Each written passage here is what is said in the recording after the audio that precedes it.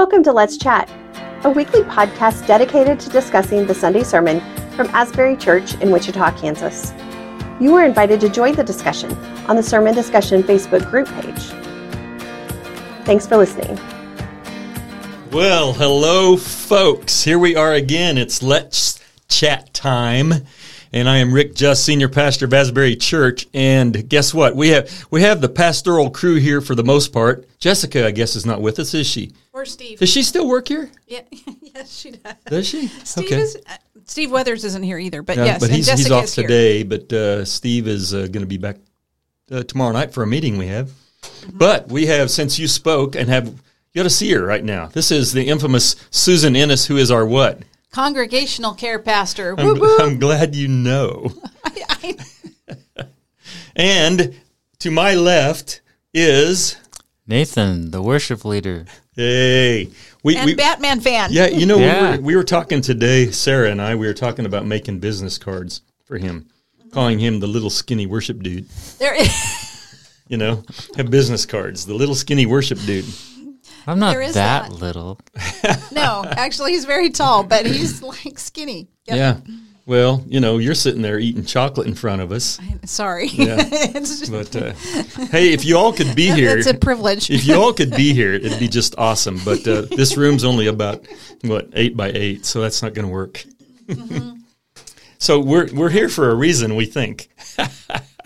We've already gone down this strange rabbit hole. we have. But it's good. You know, one thing about it, we enjoy our time here, and we hope you do too. We're not going to spend a lot of time today, but we wanted to share a few thoughts with you, because Nathan shared a word with us yesterday with really this whole idea of how in the world did I miss it? What do you think, Nathan? Mm-hmm. How'd you feel? Did you feel like you got it? Did you feel like you brought it home yesterday? Well, I'm not totally sure what that means, but I think I got the point across, I hope. Mm-hmm. And it's always a challenge when you're using a lot of stories and things like that, because you want to weave them together so people go home and get the big idea, right? Yep. And so the big idea was kind of like, we have these biases, we have different things that distract us, and we have these models in our heads of what church looks like, or evangelism, or what a conversation should look like. And does that really match what God's doing, or is he doing something else? And if he is doing something else, then can we somehow contrast so we can see it? Mm-hmm. I liked your illustration in the second service. I don't think you did it in the first, but in the brewery ministry, where you talked about the guy who said he wasn't very sure that the church's agenda was the same as Jesus' agenda. Mm-hmm. What do you think about that? Tell us a little bit more about that, because you said you've run across that a bunch. Mm-hmm. Oh, yeah. I mean, this guy was just sitting at the bar, and, you know, he was sitting there by himself. So only grape juice. Yeah, only grape juice. No. Well, he actually signaled to me to come over and talk to him. So, right. So I did, and we got into this discussion. He told me he was raised in the church, but he's not a very spiritual or religious person anymore.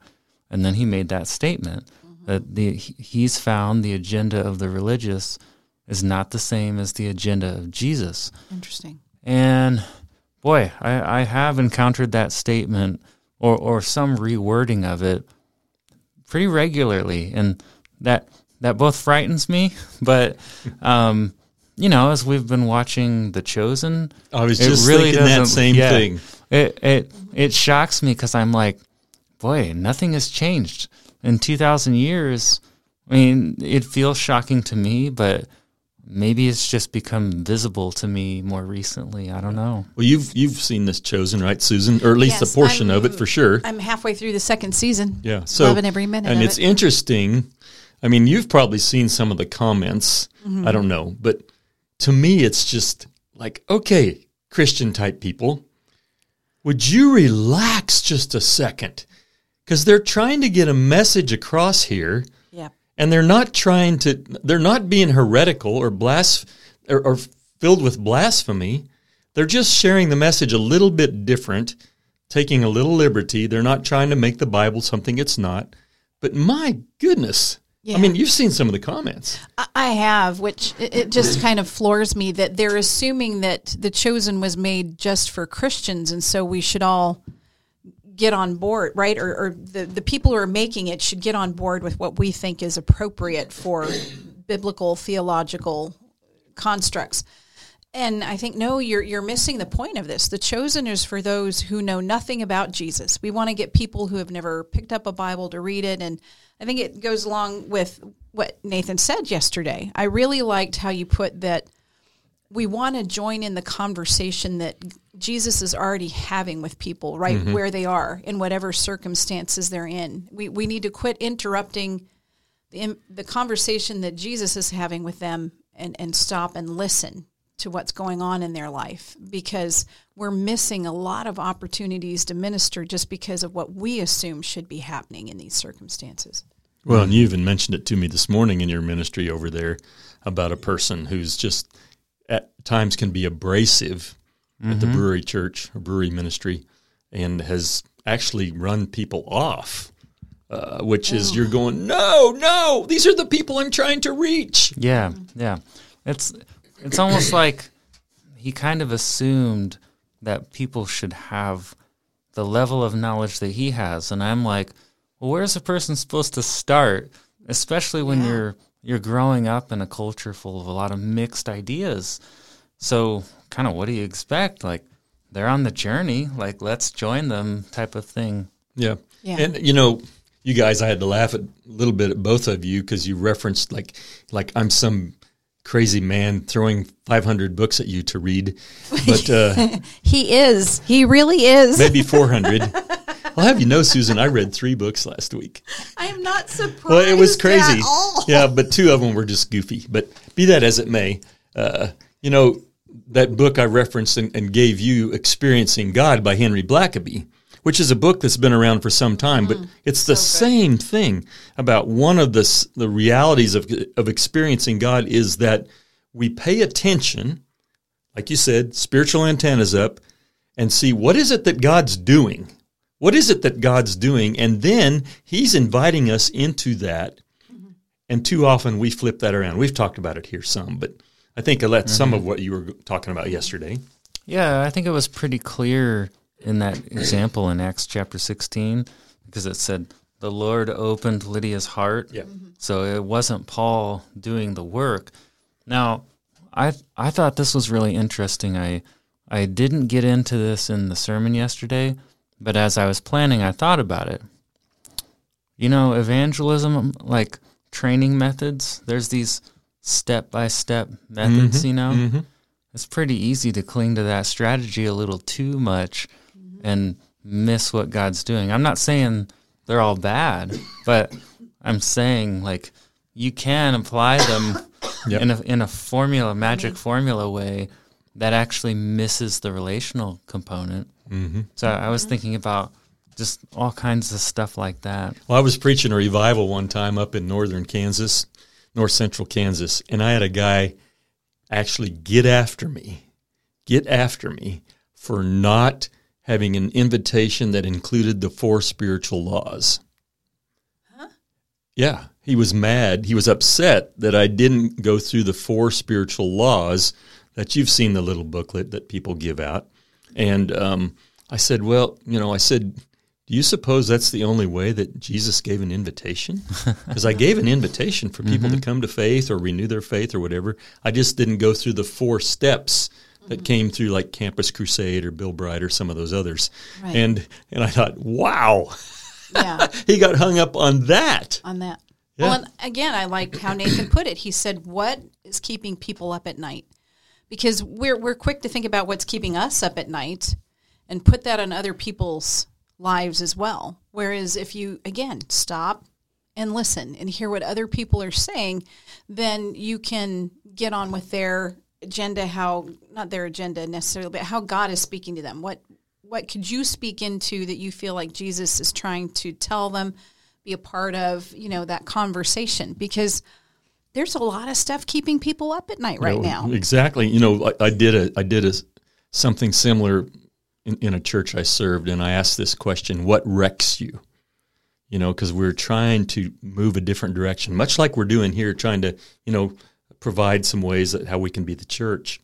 But what wrecks you? Well, people didn't really want to be honest with that, because if something wrecked them, then that would suggest that maybe they didn't have their act together. Well, hello. None of us had our act together. There's stuff that wrecks us. Exactly. If we'd be honest, we'd sure be a lot farther along, I believe, in our faith. Mm-hmm. Have we created some kind of, people just do this naturally, I think, sort of a group pressure thing where we all put walls up, which is the opposite of what we were supposed to do to be the church, I guess. Mm-hmm. Yeah, I think so. And we can all get caught up in that because nobody would want, we're part of the pastoral team here at Asbury Church, and we sure wouldn't want to be seen as if something was wrong with us. We've got anything going on. Or if we've got stuff happening, or if we're really struggling. And I guarantee you, by looking at both of you and you looking at me, we have stuff going on. We know better, yeah.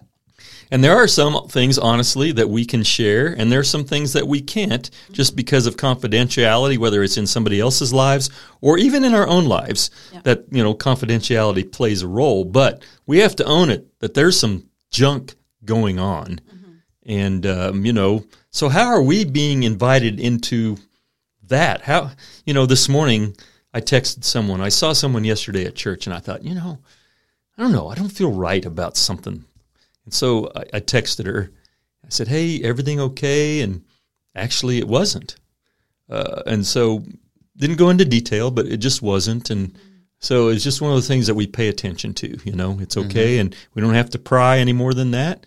If they want to take the next step, we'll talk about it, pray about it, whatever. So yeah, I think it's easy to fall back into that older mindset that if we clean ourselves up enough, God will find us acceptable enough, when it's the opposite. We need to be bringing in the broken and the hurting and working on it all together. Have you read your Bible? Yeah, exactly. Look at those low lives. Man. Well, there it goes to the kind of the point we were making. Like, we have these assumptions about how God works, and some, it's not even in the tradition. Like, if you look at a statement of beliefs, nobody says like, oh, you need to be perfect, or there are these requirements of perfection to be a leader and all these things. But we have somehow started operating that way. And if you look at Moses and some of them, like, boy, that's not who you would think to pick, like, to be a leader. Yeah. Well, oh, wait, my wife's really my sister. Just so you know. Yeah. Right? That was Abraham. That was Abraham. Yeah. And you just go on. And then you think, how in the world could David be a man after God's own heart? Oh, talk about one messed up dude. Yeah. And yet, look at how it came. I mean, you look at Psalm 51, which really helps us understand that. I mean, it has to do with repentance and confession. And folks, I'm just here to tell you, if I'm going to preach a sermon right now, repent. I mean, confess. I mean, that's how we're going to get cleaned up and be right before God. Well, that's where God can enter in, right? Exactly. And work it out with you. Otherwise, we're putting the shield up. I think the other side of that, though, which Nathan brought up, which I appreciated, was Paul and Silas are like beaten within an inch of their life and put in prison. And that's part of how God is using them. And I'm thinking I would be the same as what you said yesterday, Nathan, that, if I was attacked and thrown in a hole somewhere or something, this afternoon heading out from work, I would think, well, Lord, what have I done wrong? Right. Whereas you just never know how that's all going to come out, and that not everything is like airy-fairy happy just because, God's doing something with your life. Mm-hmm. But if you think about, if we kind of keep this on task with being the church, and Paul has this plan. I really like what you did. He, got a strategy. We're going to do Asia. We're going to conquer Asia for the Lord. And all of a sudden he has this dream. The Holy Spirit says, no, man from Macedonia is calling. All of a sudden, plan A goes to plan B real quick, or C or D or E, whatever it is. And they're there, and all of a sudden the Holy Spirit, if you're Wesleyan, folks, the prevenient grace was at work to prepare Lydia for them to come, but be that as it may. Here's Lydia, then here's the Philippian jailer, and all that. I really like what you did with that. Mm-hmm. Yeah, he had to go through some serious pain, to get, well, I guess the result. And that's kind of disturbing, I guess. Yeah. Not what we expect. No, it makes me think like, well, what am I going to go through? And I feel like I haven't had anything like what he went through, but the last year with the Brewery Church has not been easy at all. Well, and you throw the COVID Struggles. mess in, and that that didn't help it, Yeah. obviously. But we can't blame everything on COVID, Right. for sure, Right. because we still want to tend to hang on to the way we've always done things, or this, or So that's not all a COVID issue. It's forcing us to innovate. It is. Yes. It is. And apart from the terrible virus that it is, the situation. With like for Michelle Arbalez and situations like that. It's real. It's real. Mm-hmm. But if we can separate ourselves a little bit from that and see how it's caused us to look so much differently at ministry, the way we do things, what we need, what we don't need, Oh my goodness, we could really freak you listeners out by some things we could say here about what we do not need to continue on in ministry here at Asbury. Mm-hmm. We'll go slow, okay? We'll take it easy on you today. God is gracious. Yes, we'll take it easy on you today. But Nathan's thinking. I can see him ready to pop in there with something. Yeah, I was going to say that goes hand in hand with the homework assignment I gave. Exactly. 'Cause we really did lose at least the in-person Sunday morning experience for a while last year. Well, I guess that was this year too, wasn't I don't it? know. It was both. We're Part so of- part of confusing. this I don't even know what month it is. It's all a blur. Yeah. I'm curious. People texted me to tell me they were going to do the homework. Have you heard any answers, or did you? I have any not. I just ideas? know some life groups were looking at it last night. I'm curious, really curious. I thought about that too. It got me thinking. For those who maybe don't know, what was the question? If you'd throw that out there for them, if you can remember how you worded it. Yeah, there's a guy in California. They run a church planting organization, and in order to help their church planters figure out how to be the church, as opposed to just making another church, they give them this homework assignment, and it is design your church. And you got to think about the people in your life and in the neighborhoods or whatever city you're trying to reach. But it's design the church, and the only rule is you're not allowed to plan a Sunday service. So it forces you to take the focus off of a Sunday morning service or programs and think about this on a more relational level. If church is really the people and not a worship service, well, this is going to force you to think that way. Mm-hmm. Which then, as we've talked a little bit amongst ourselves, how much time and energy we put into that Sunday morning experience, quote unquote, Yeah. and all that happens there, how much energy are we really putting into any amount during the rest of the week, whether it's a Monday, Wednesday night, whatever day, Yeah. Because I still don't see in Scripture where it was that 1 hour or whatever it is. Paul says, leave me alone. I'm working on a sermon. Don't bug me. Yeah. Hold my calls, and we'll get back to you Sunday morning. Oh, it's sacred. We're not going to do that. We have a service. Now, don't get nervous, people. We're not totally freaking out, but there is some things here I think we need to really be thinking about. How are we going to be organic in the things we do? How are we going to be relational in the things we do? How are we going to be intentional in the things that we do? Vulnerable in the things we do. Oh, I don't like that word, though. I know. I remember I sent a thing out a couple years ago for a Wednesday night class, and in it I said, in this we may find ourselves being vulnerable. And a person wrote, what's he mean by vulnerable?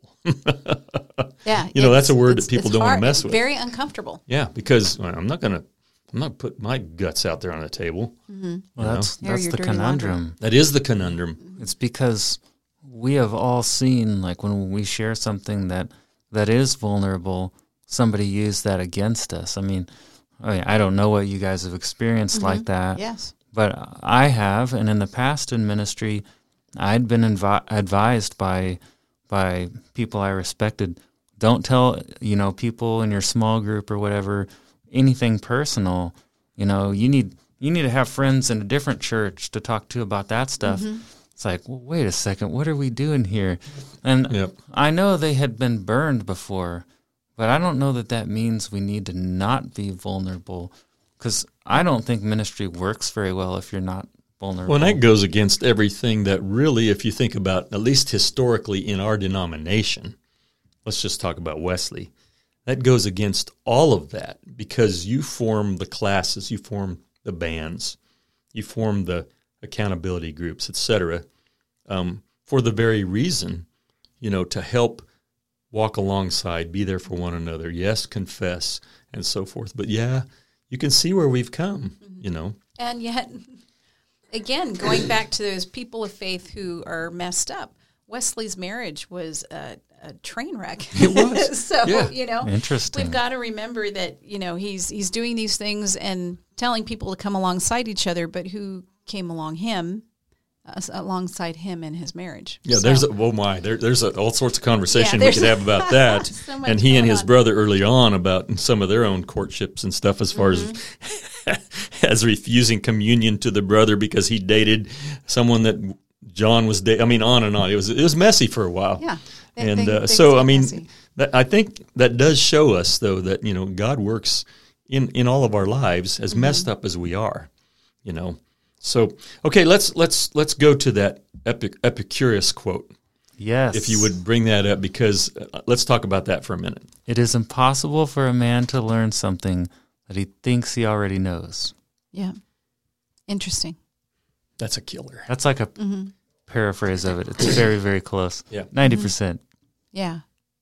Well, it's just so accurate, because we can convince ourselves that we know, and so we don't need to hear it from anybody else. We know what we are thinking or doing, and then we find out we are terribly wrong somewhere along the way. Well, here's a little silly illustration I can think of back at the first church I was at. And there was a person there, and we got talking about the Bible and translations and stuff. And, of course, this person, the King James Version, was literally from the words of God himself, okay?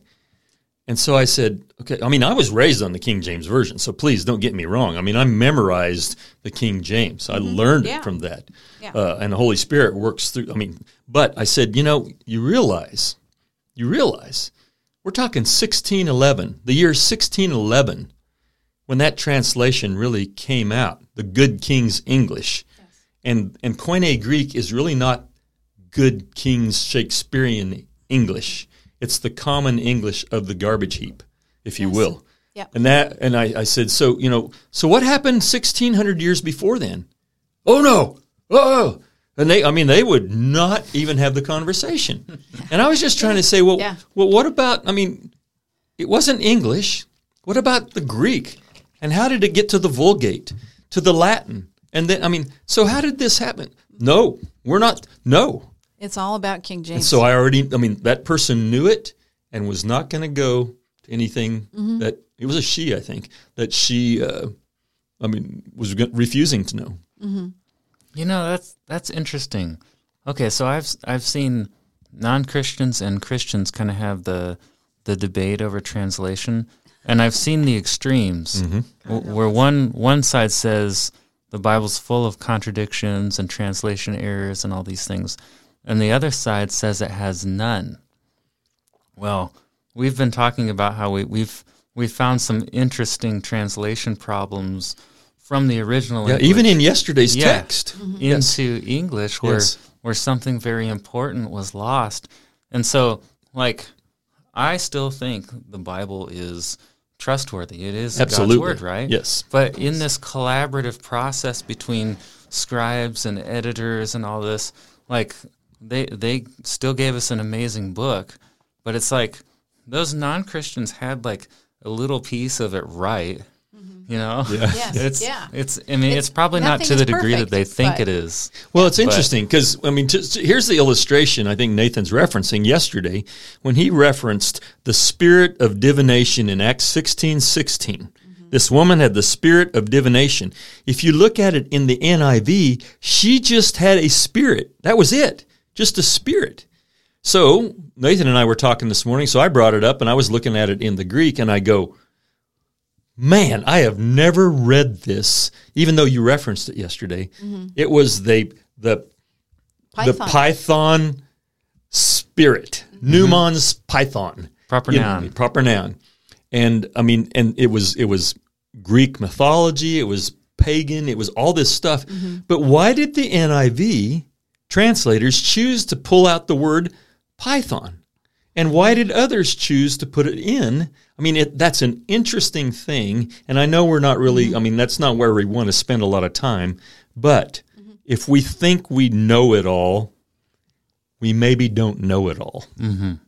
See, I would say in this discussion, when you go down that rabbit hole, I think you discover the Bible is even more incredible than we thought. Exactly. Yes. I think So it's awesome. I don't think there's anything to be afraid of there, but we do get scared of this idea like, oh, wow, translation errors? Like, that's terrifying. So I kind of think sometimes we run the other way, but really if you trace it back to the core, like it's just that much more fascinating of a book. Well, there's some times that the translators, it seems like they're out there to protect us.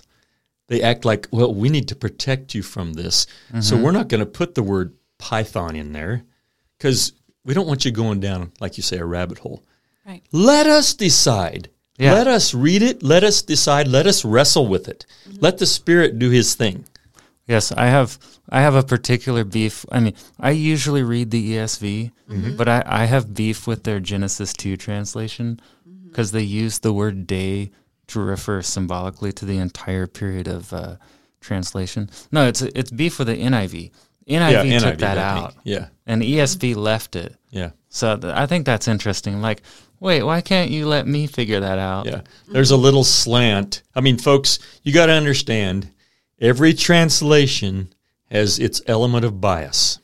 It just does based on its scholarship. So, that's still not saying God's not speaking. It's still not saying that the Holy Spirit's not at work. The Spirit is. But let's just own that and then wrestle with the text. That's why it's good to look at several translations. Yeah, that's why we push so often here to look at more than one translation.